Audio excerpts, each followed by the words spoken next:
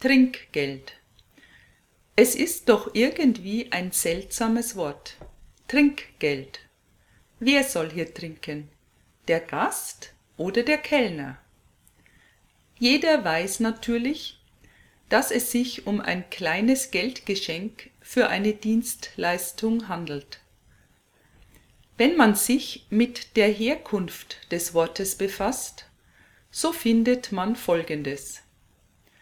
Schon seit Jahrhunderten ist das Trinkgeld als eine Aufforderung an den Kellner oder den Friseur gedacht, sich ein Getränk zu kaufen und auf das Wohl des Spenders zu trinken.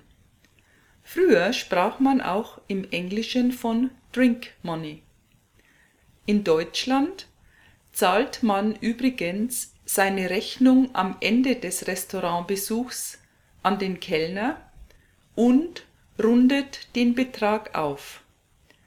Wenn zum Beispiel eine Tasse Kaffee 2,40 € kostet, gibt man dem Kellner 3 €, das heißt, sein Trinkgeld beträgt 60 Cent. In Deutschland ist übrigens Trinkgeld steuerfrei, vorausgesetzt, es wurde freiwillig gegeben.